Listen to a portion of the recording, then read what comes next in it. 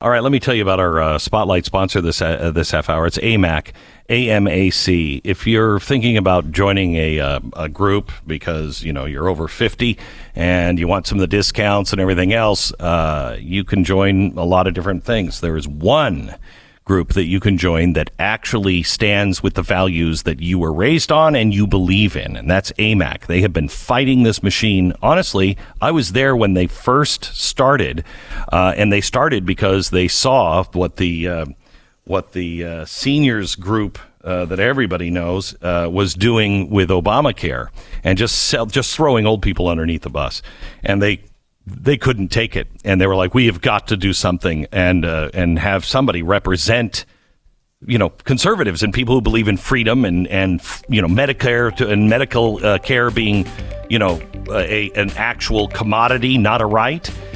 They've been fighting and fighting and fighting, and there is strength and power in numbers, and they are growing every day. I urge you to join them now. The benefits are great, but the cause is even greater. Join now at amac.us/Beck, amac.us/Beck. AMAC is better for you, and better for America.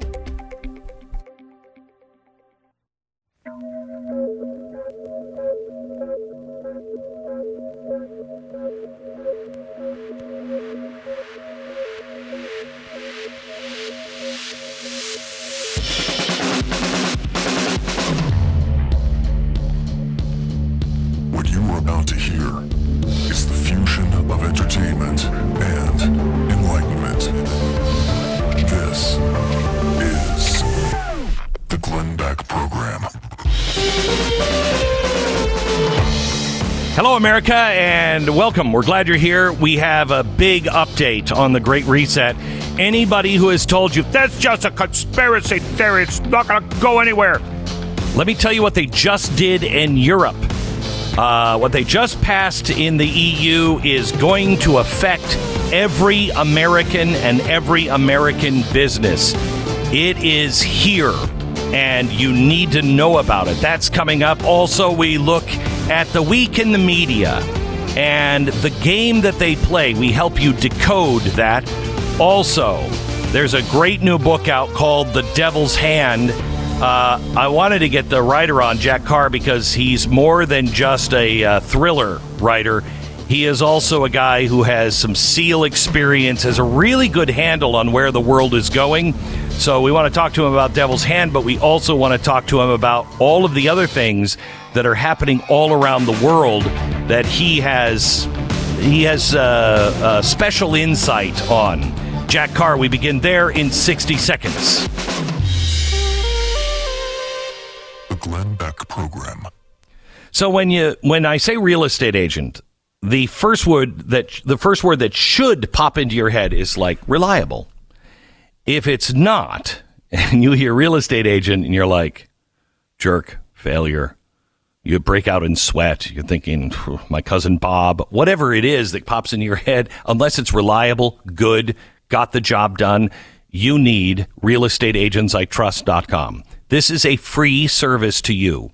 We've gone out. We were working with the 500 best real estate agents in the country, according to the Wall Street Journal. And I've learned a lot from them, including how to judge a real estate agent.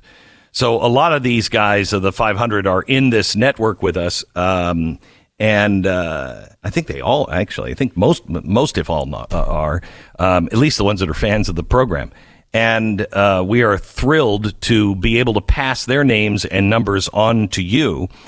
We have searched the entire country, and we have looked for the ones with the best record on the things that we're looking for, the things that actually make a difference. If you just email realestateagentsitrust.com and say, hey, listen, I'm selling my house here, I'm buying a house here, we can get you the right real estate agent in both areas. And when I say the right real estate agent, the one who has the track record of being the best seller in the area, or the one who has the track record of really knowing how much houses should go for, they can really negotiate, get you that house. It's realestateagentsitrust.com. Free service to you, realestateagentsitrust.com.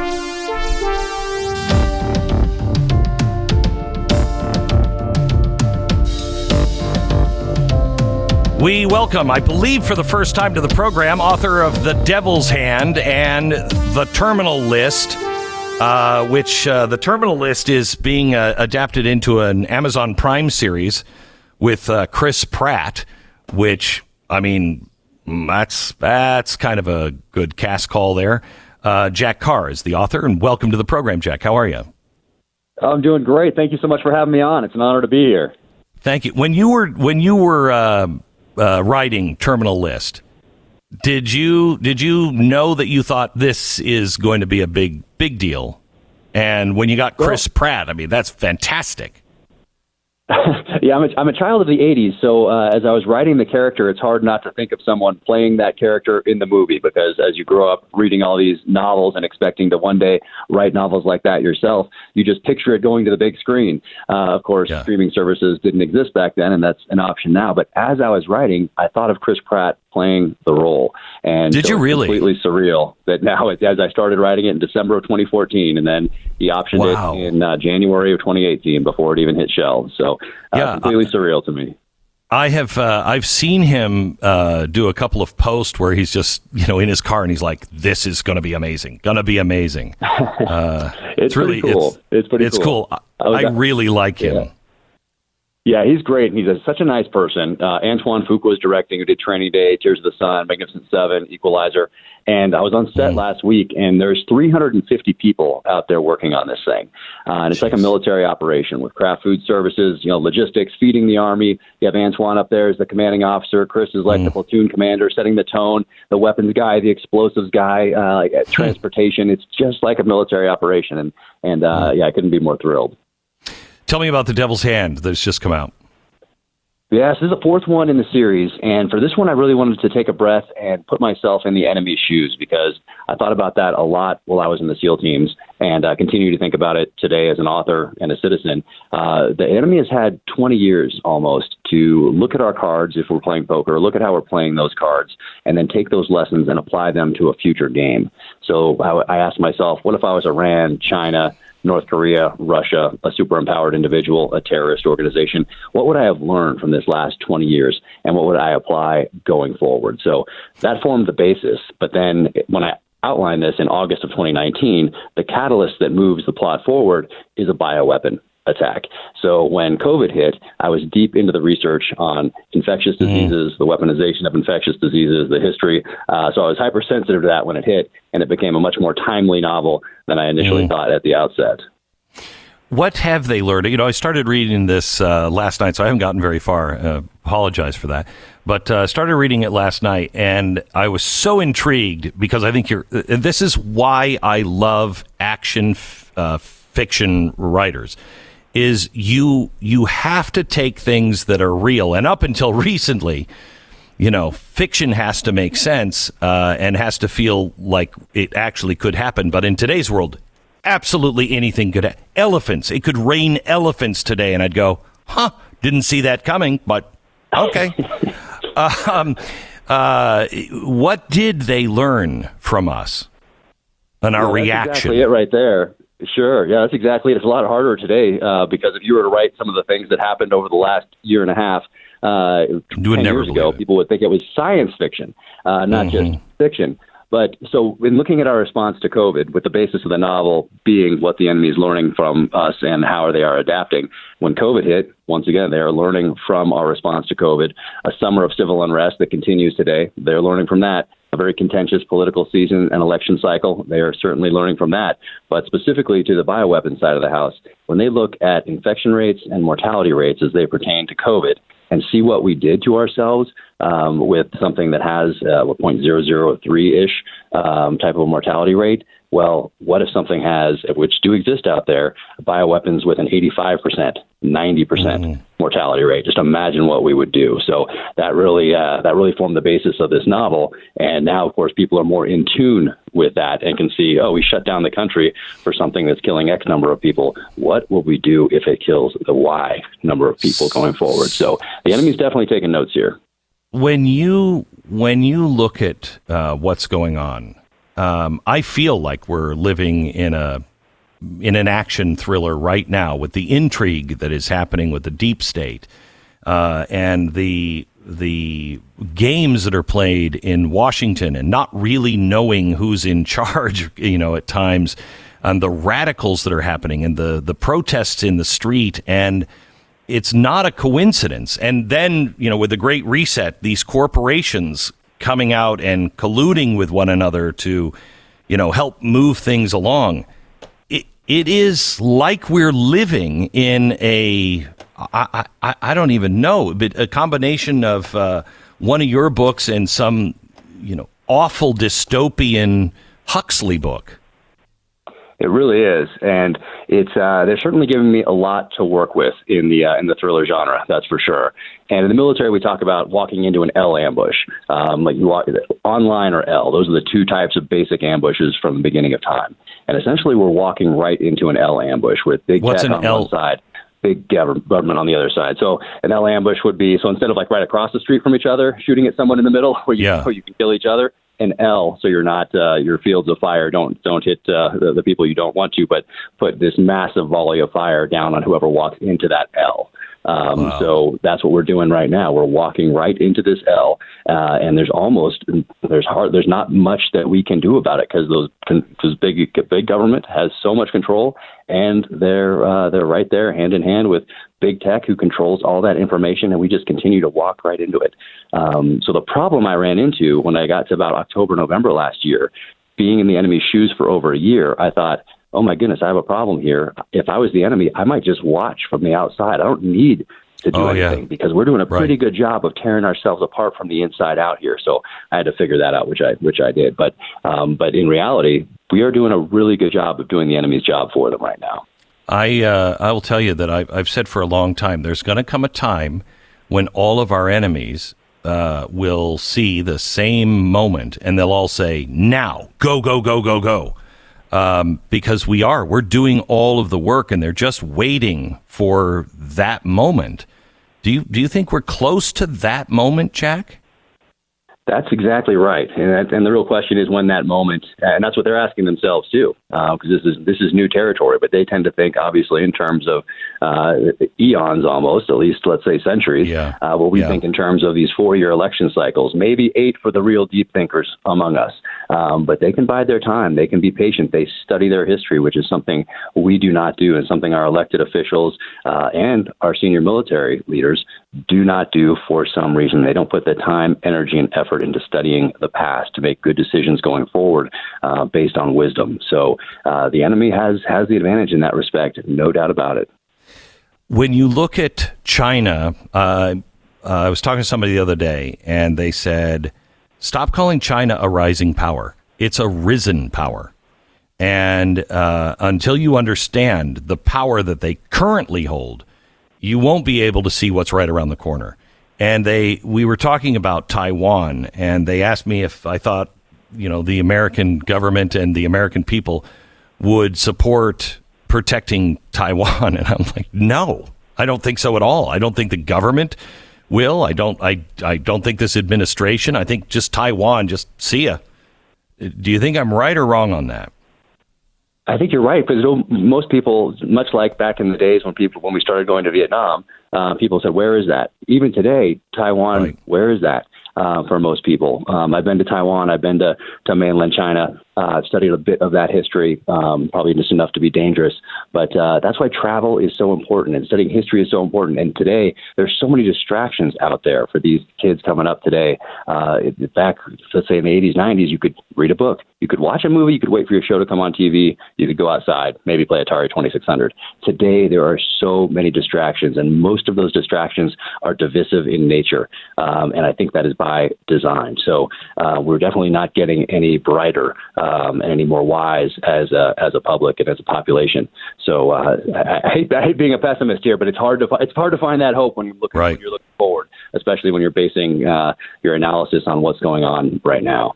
When you look, because you have so much military experience being in SEALs and everything else, when you look at China and then you look at the United States military, and especially with the leadership we have now and all the things that are going on in our military, how long before we are in a situation to where we're an even match? Is that still a long way away, or?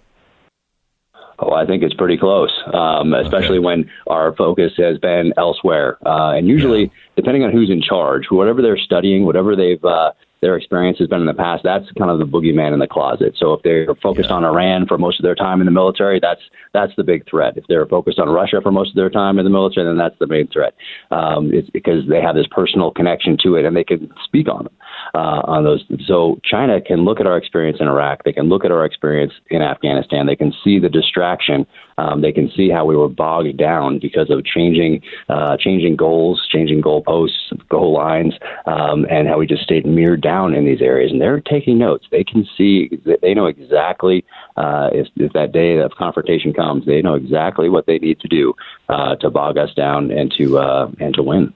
One last question. I think that I read this morning that Russia is backing away from the Ukrainian border, which surprised me. What are you seeing with the NATO front in Ukraine and Russia? Well, NATO has been essentially a non-entity for quite some time now, right. Especially with new members, which just confuses the entire the entire entity. Why? I mean, in and of itself.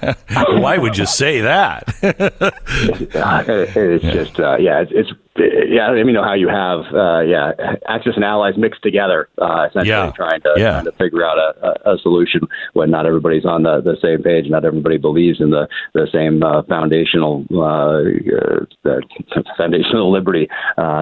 So it is a tough one, that is for sure. But I would guess that anything that Russia does, we have to look at them as, essentially they're magicians, and they're distracting you with one hand while they're doing something else with the other. That is the best way to look what Russia is doing, particularly in regards to the Ukraine.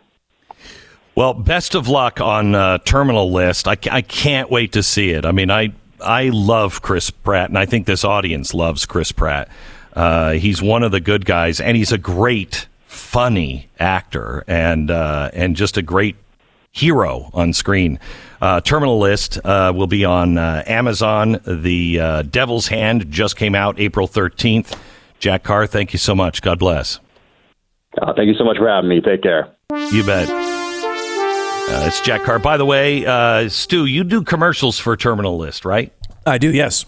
Okay, so I just want to make that disclosure. On the Blaze. It had nothing to do with the interview, but Stu does live reads for the Terminal List on Blaze TV. Their new book is out in the series, and I mean, look, the Chris Pratt series is a great way to understand how good this is. Right? They're not going to throw Chris Pratt's not going to just do some series at this point in his career. No.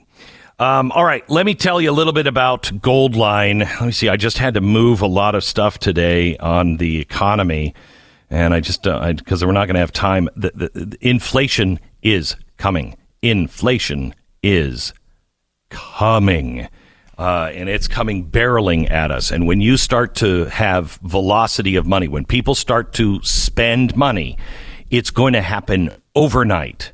You're already seeing prices rise through the roof. You haven't seen anything yet. Now, I buy gold for not an investment, but for a world gone mad, so I have something left in the end. But really, gold is an investment, but it is also the greatest hedge against inflation. So when inflation hits, your gold, your money is stored in gold, which goes up as the value of your dollar goes down. That's why gold is so important. As the value of the dollar goes down, gold goes up. And I highly recommend it. Please do your homework. Everything that I have talked to you about for the last 25 years, it's here now. It's here. These are the days. So please do the things you have to do to batten down the hatches so you're ready. Look into inflation. Just Google inflation. Go to Shadow Stats. I think it's shadowstats.org. And look at the way we used to track inflation. And what's the inflation rate now? It's actually, if it was the 1980s, we would be saying today it's 9%. That's not good. And the Fed has no place to go to control it. So please call Goldline today. They're waiting for your call. Don't do anything today. Just get the information and do your own homework. Right now, they're offering 6% in free metals delivered directly to your door with qualifying self-directed IRA orders. If you have a retirement account, make sure you ask them about this. They're waiting to hear from you now. 866-GOLDLINE, 866-GOLDLINE, or goldline.com. 10 seconds, station ID.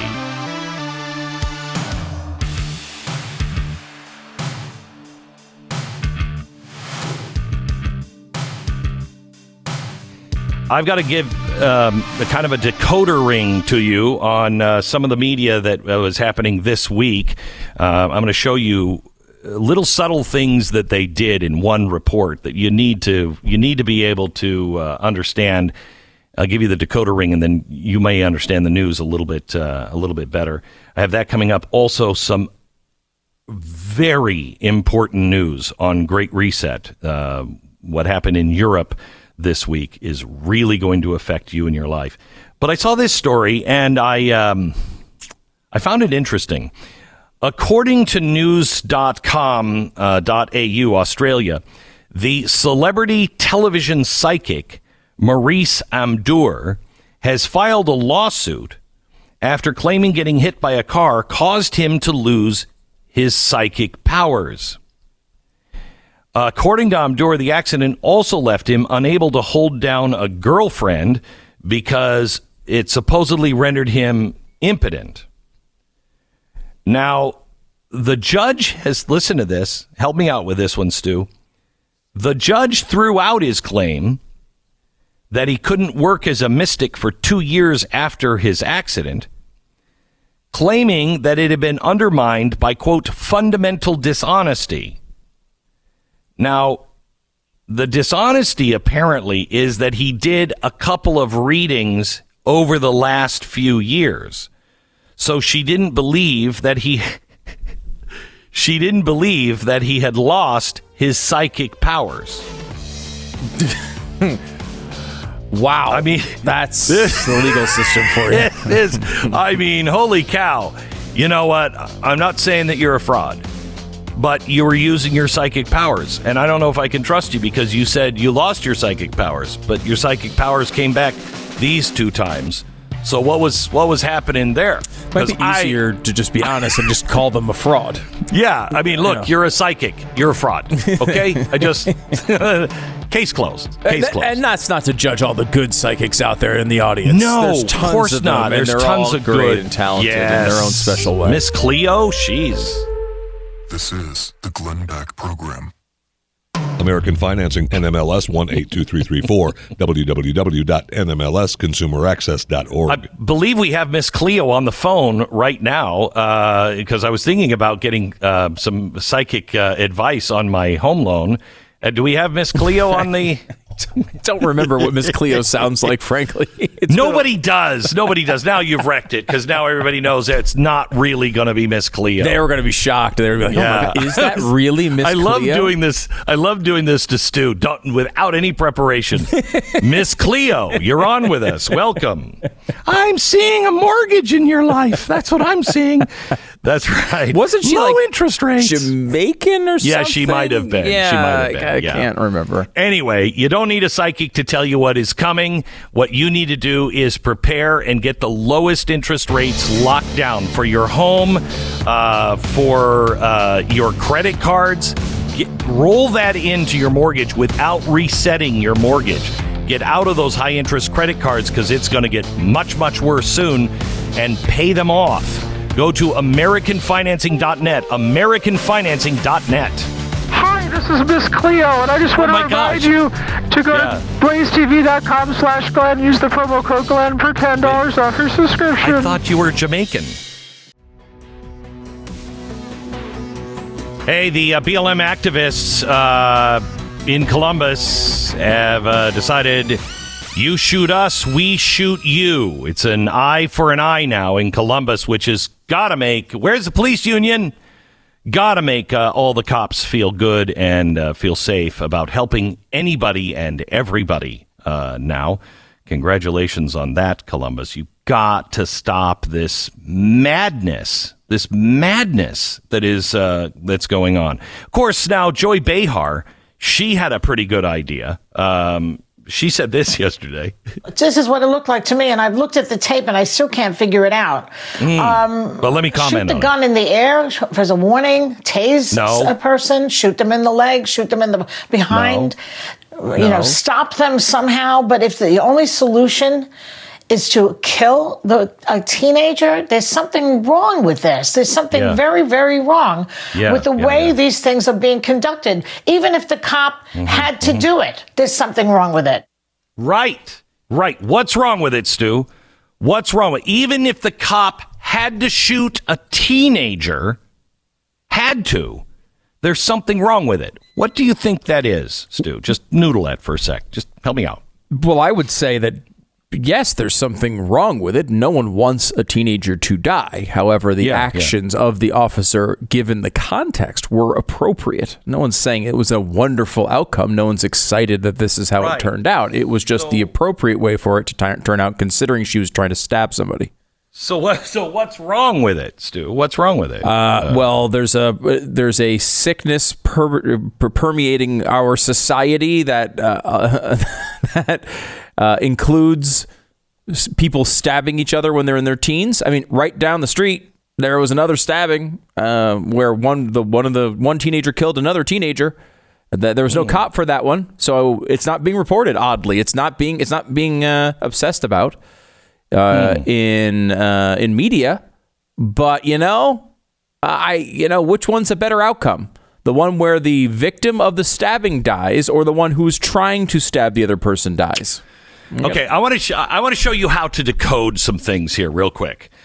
Yesterday, I played a news report from NPR on this shooting. It was up first. I can't take it anymore. Why? My tax dollars are paying for it. I don't subscribe. Well, actually, I do. Crap. I don't want to subscribe to the New York Times and help pay for that. And it's my choice to do that. But it's not my choice to help pay for NPR. Those tax dollars just go to NPR. And they are becoming radical. Yesterday, I played this report from Up First. And it was their coverage on the shooting of Ma'Khia Bryant in Columbus. And their report made my inner Gandhi flee. He ran. And I don't know if you saw Gandhi. He's not a fast runner, but he ran fast away from me on that report. And here's why I want to bring this up, because I think it is let me give you a decoder ring, because this is happening everywhere. NPR is a legacy media organization which thinks it's the guardians of truth and journalism. Now, remember, they're the ones that wouldn't even report on the Hunter Biden laptop because it was a Russian operative. Instead of the truth, what they have done just in this one report was just the advancing of a predetermined narrative, okay, which does nothing but rip us apart further every day. Now, let me break down a few highlights of the report, and you'll see what I mean. Near the beginning, they mention that the Columbus Police Department released the 911 calls from Ma'Khia Bryant case. But they don't play any of those. They don't say what was in those calls. Do you know what was in those calls? There's not even a hint that it might be important to the story. Here's what they didn't tell you. In the 911 call to police in Columbus, a woman calls up, tells the dispatcher that, quote, someone is trying to stab us. So when the police are coming, remember I said just when it first happened, I don't even know if I would have seen the knife. I stand by that. However, if I'm a trained police officer, I'm not going with the same information that Glenn Beck is going with. I've been told by the dispatch. In this particular case, the officer was told the 911 call came in saying someone is trying to stab us. So they are alert for a knife and someone trying to stab other people. In the 911 call, you can hear screaming in the background. Then, In a second 911 call, another woman says, "You've got to come to the neighborhood. Help us." Okay. So it's not like this was a patrol, and it's not like you shouldn't reference more than just that they released the 911 call. That was a cover their ass thing. We talked about the 911 call. Yes, but you didn't put it into context or say anything about it other than it had been released. Now, the NPR report continues. Protesters marched in Columbus, Ohio, after an officer shot a 16-year-old girl. Then they immediately cut to protesters chanting, "She was a child, she was a child." Then the host says, "She was involved in a fight on Tuesday." Now, when I think of a girl and I think of a fight, I don't think of a girl throwing another girl against a car, holding a knife above her head, and says, "I'm going to stab the S out of you, bitch." That's not a girl fight. Okay? In my day, they didn't even fight like that on Dynasty. That's not a 16-year-old girl fight. Well, she was involved in a fight on Tuesday. It makes it sound like a little playground scuffle. They don't mention that Bryant was swinging a knife at people until later in the report. The report goes on. Body cam footage shows Officer Nicholas Reardon, who's been on the force just since December of 2019, pulled up and getting out of the car. Now, what's wrong with a statement like that, kids? Let's use critical thinking. Where did NPR go wrong here? One small word with giant implications. And that one word is just. The implication clearly being he's only been on the force for a little over a year, so this is a rookie mistake. This is a cop who just didn't know what he was doing. Apparently, again, so far NPR doesn't have a problem with a teenage girl trying to stab another person. The problem is with the cop. Then comes the worst part of the report. The host said, "Are there any other incidents that make people concerned in Columbus?" So now we haven't put this into context. We've talked about a little fight. We've talked about an inexperienced cop. And now, just to go for the throat, let's put into question the entire force in Columbus. The reporter answers, "Yeah, matter of fact." "Oh, really? Huh. Yeah, there have been quite a number." Now listen to this. This is a quote. "There's been quite a number.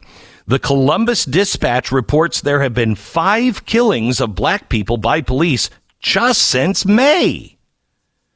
Now, that's bad, right? Well, is it? I mean, it's bad when anyone dies. But were those racist police officers mowing down black people? Is that what happened in Columbus? Especially the 23-year-old. 23-year-old was killed in Columbus in his doorway.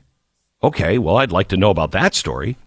Now, this case is still under investigation, so the details are slim, but the officer shot Casey Goodson Jr., who was working at the time with the U.S. Marshals Fugitive Task Force on an unrelated investigation. There's no body cam footage because the task force officers are not issued any body cams. But during the task force operation, the officer reported seeing Goodson with a gun and investigated. The police officer says there was a verbal exchange. The officer says Goodson ignored his commands to drop the gun, at which point the officer shot him.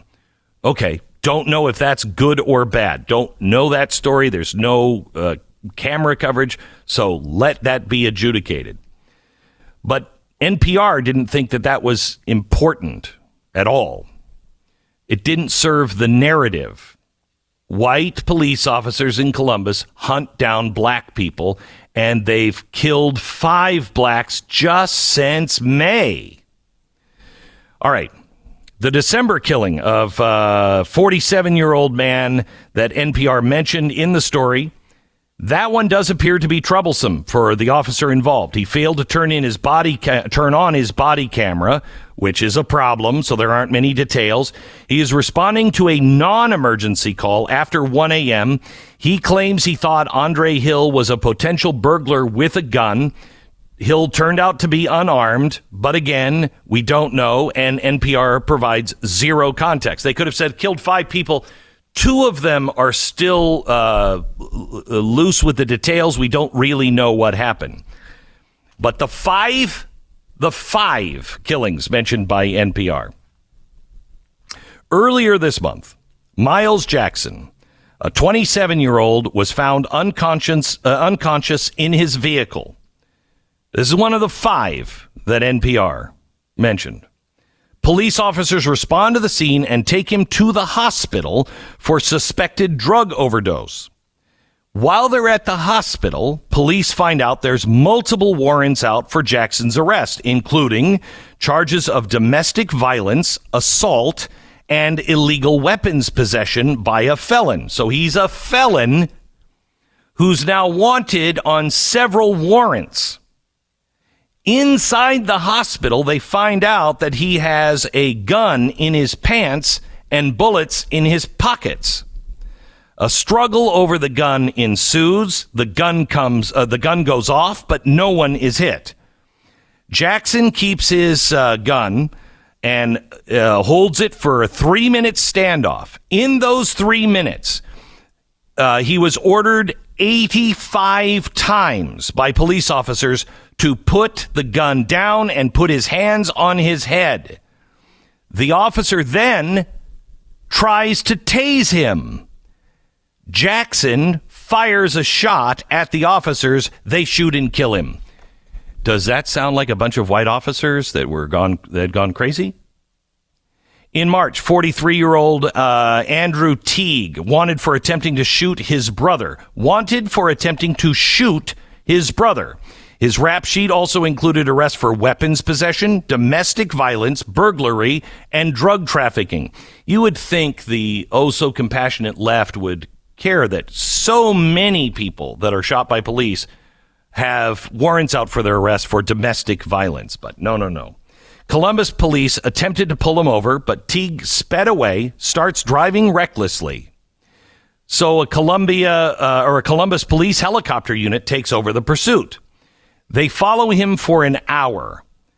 An officer tries to pull Teague over on the intersect, so Teague decides to cross the median and drives into oncoming traffic, hits 2 other vehicles head on.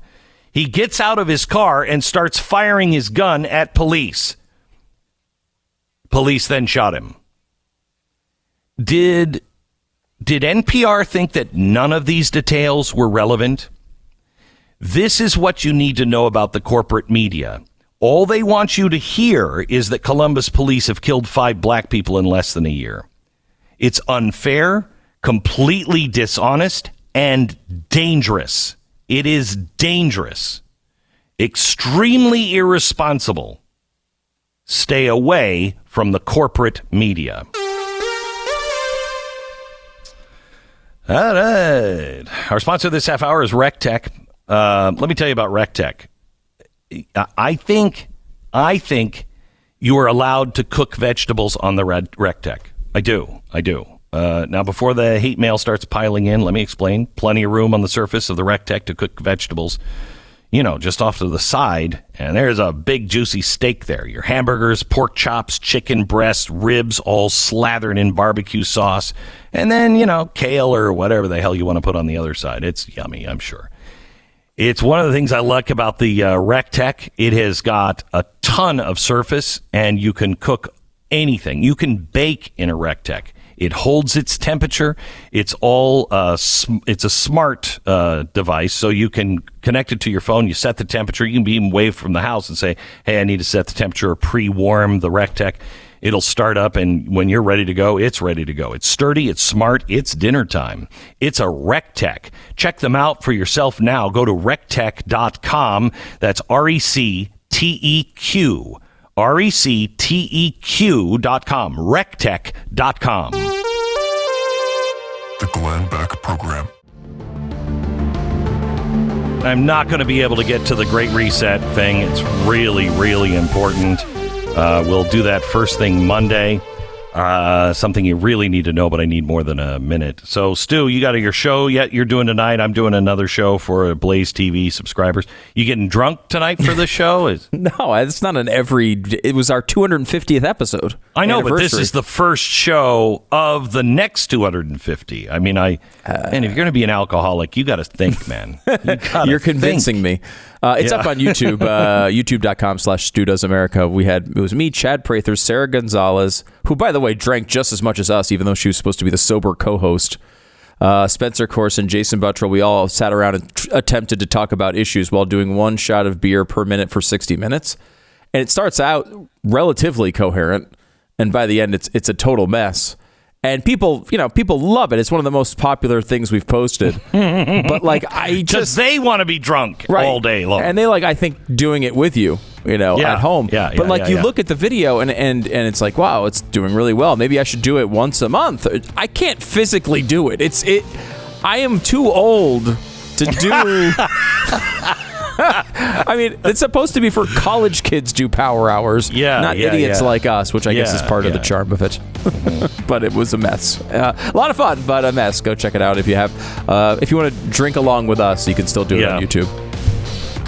We'll see you tonight, 5 o'clock on Blaze TV. This is the Glenn Beck Program.